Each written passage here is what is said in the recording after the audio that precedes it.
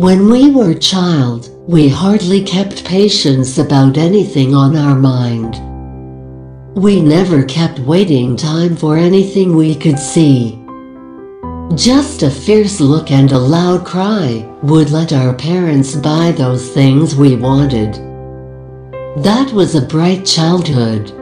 But maturity told us that time won't be same. You cannot be dependent on someone for your whole life.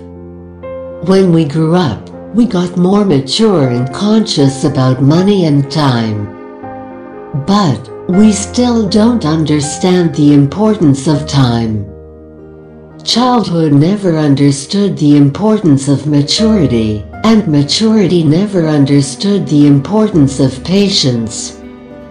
We are always growing, thinking about our future relationships, home, secure job, finance and everything. We know that we need to be patient. Even in our relationship, we want long-term engagement. We always look for the bright side of that human. We want someone to hold our hands for a long time throughout our life. But life is never so easy. With the slightest experience from our parents, we visualize so many things that we start validating our life. Yes, patience has so many opportunities, a large empire to build and our empty minds to fill. But the real game starts when we break that world of imaginations and step into the reality. Everything vanishes. Patience we keep in building our life doesn't fill our hearts. It fills our void, which we all day wasted through our life.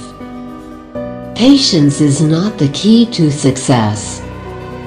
Patience keeps a lot of importance, but waiting for the right time to come won't solve your problems.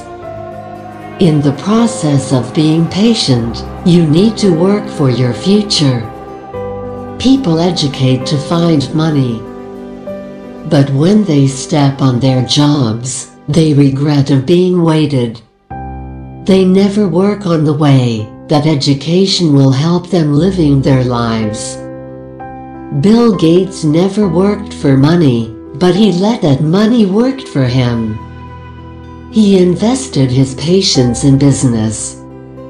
Similarly, we too need something to invest in. If we invest that time equally in every part of our imaginations, we too can achieve it.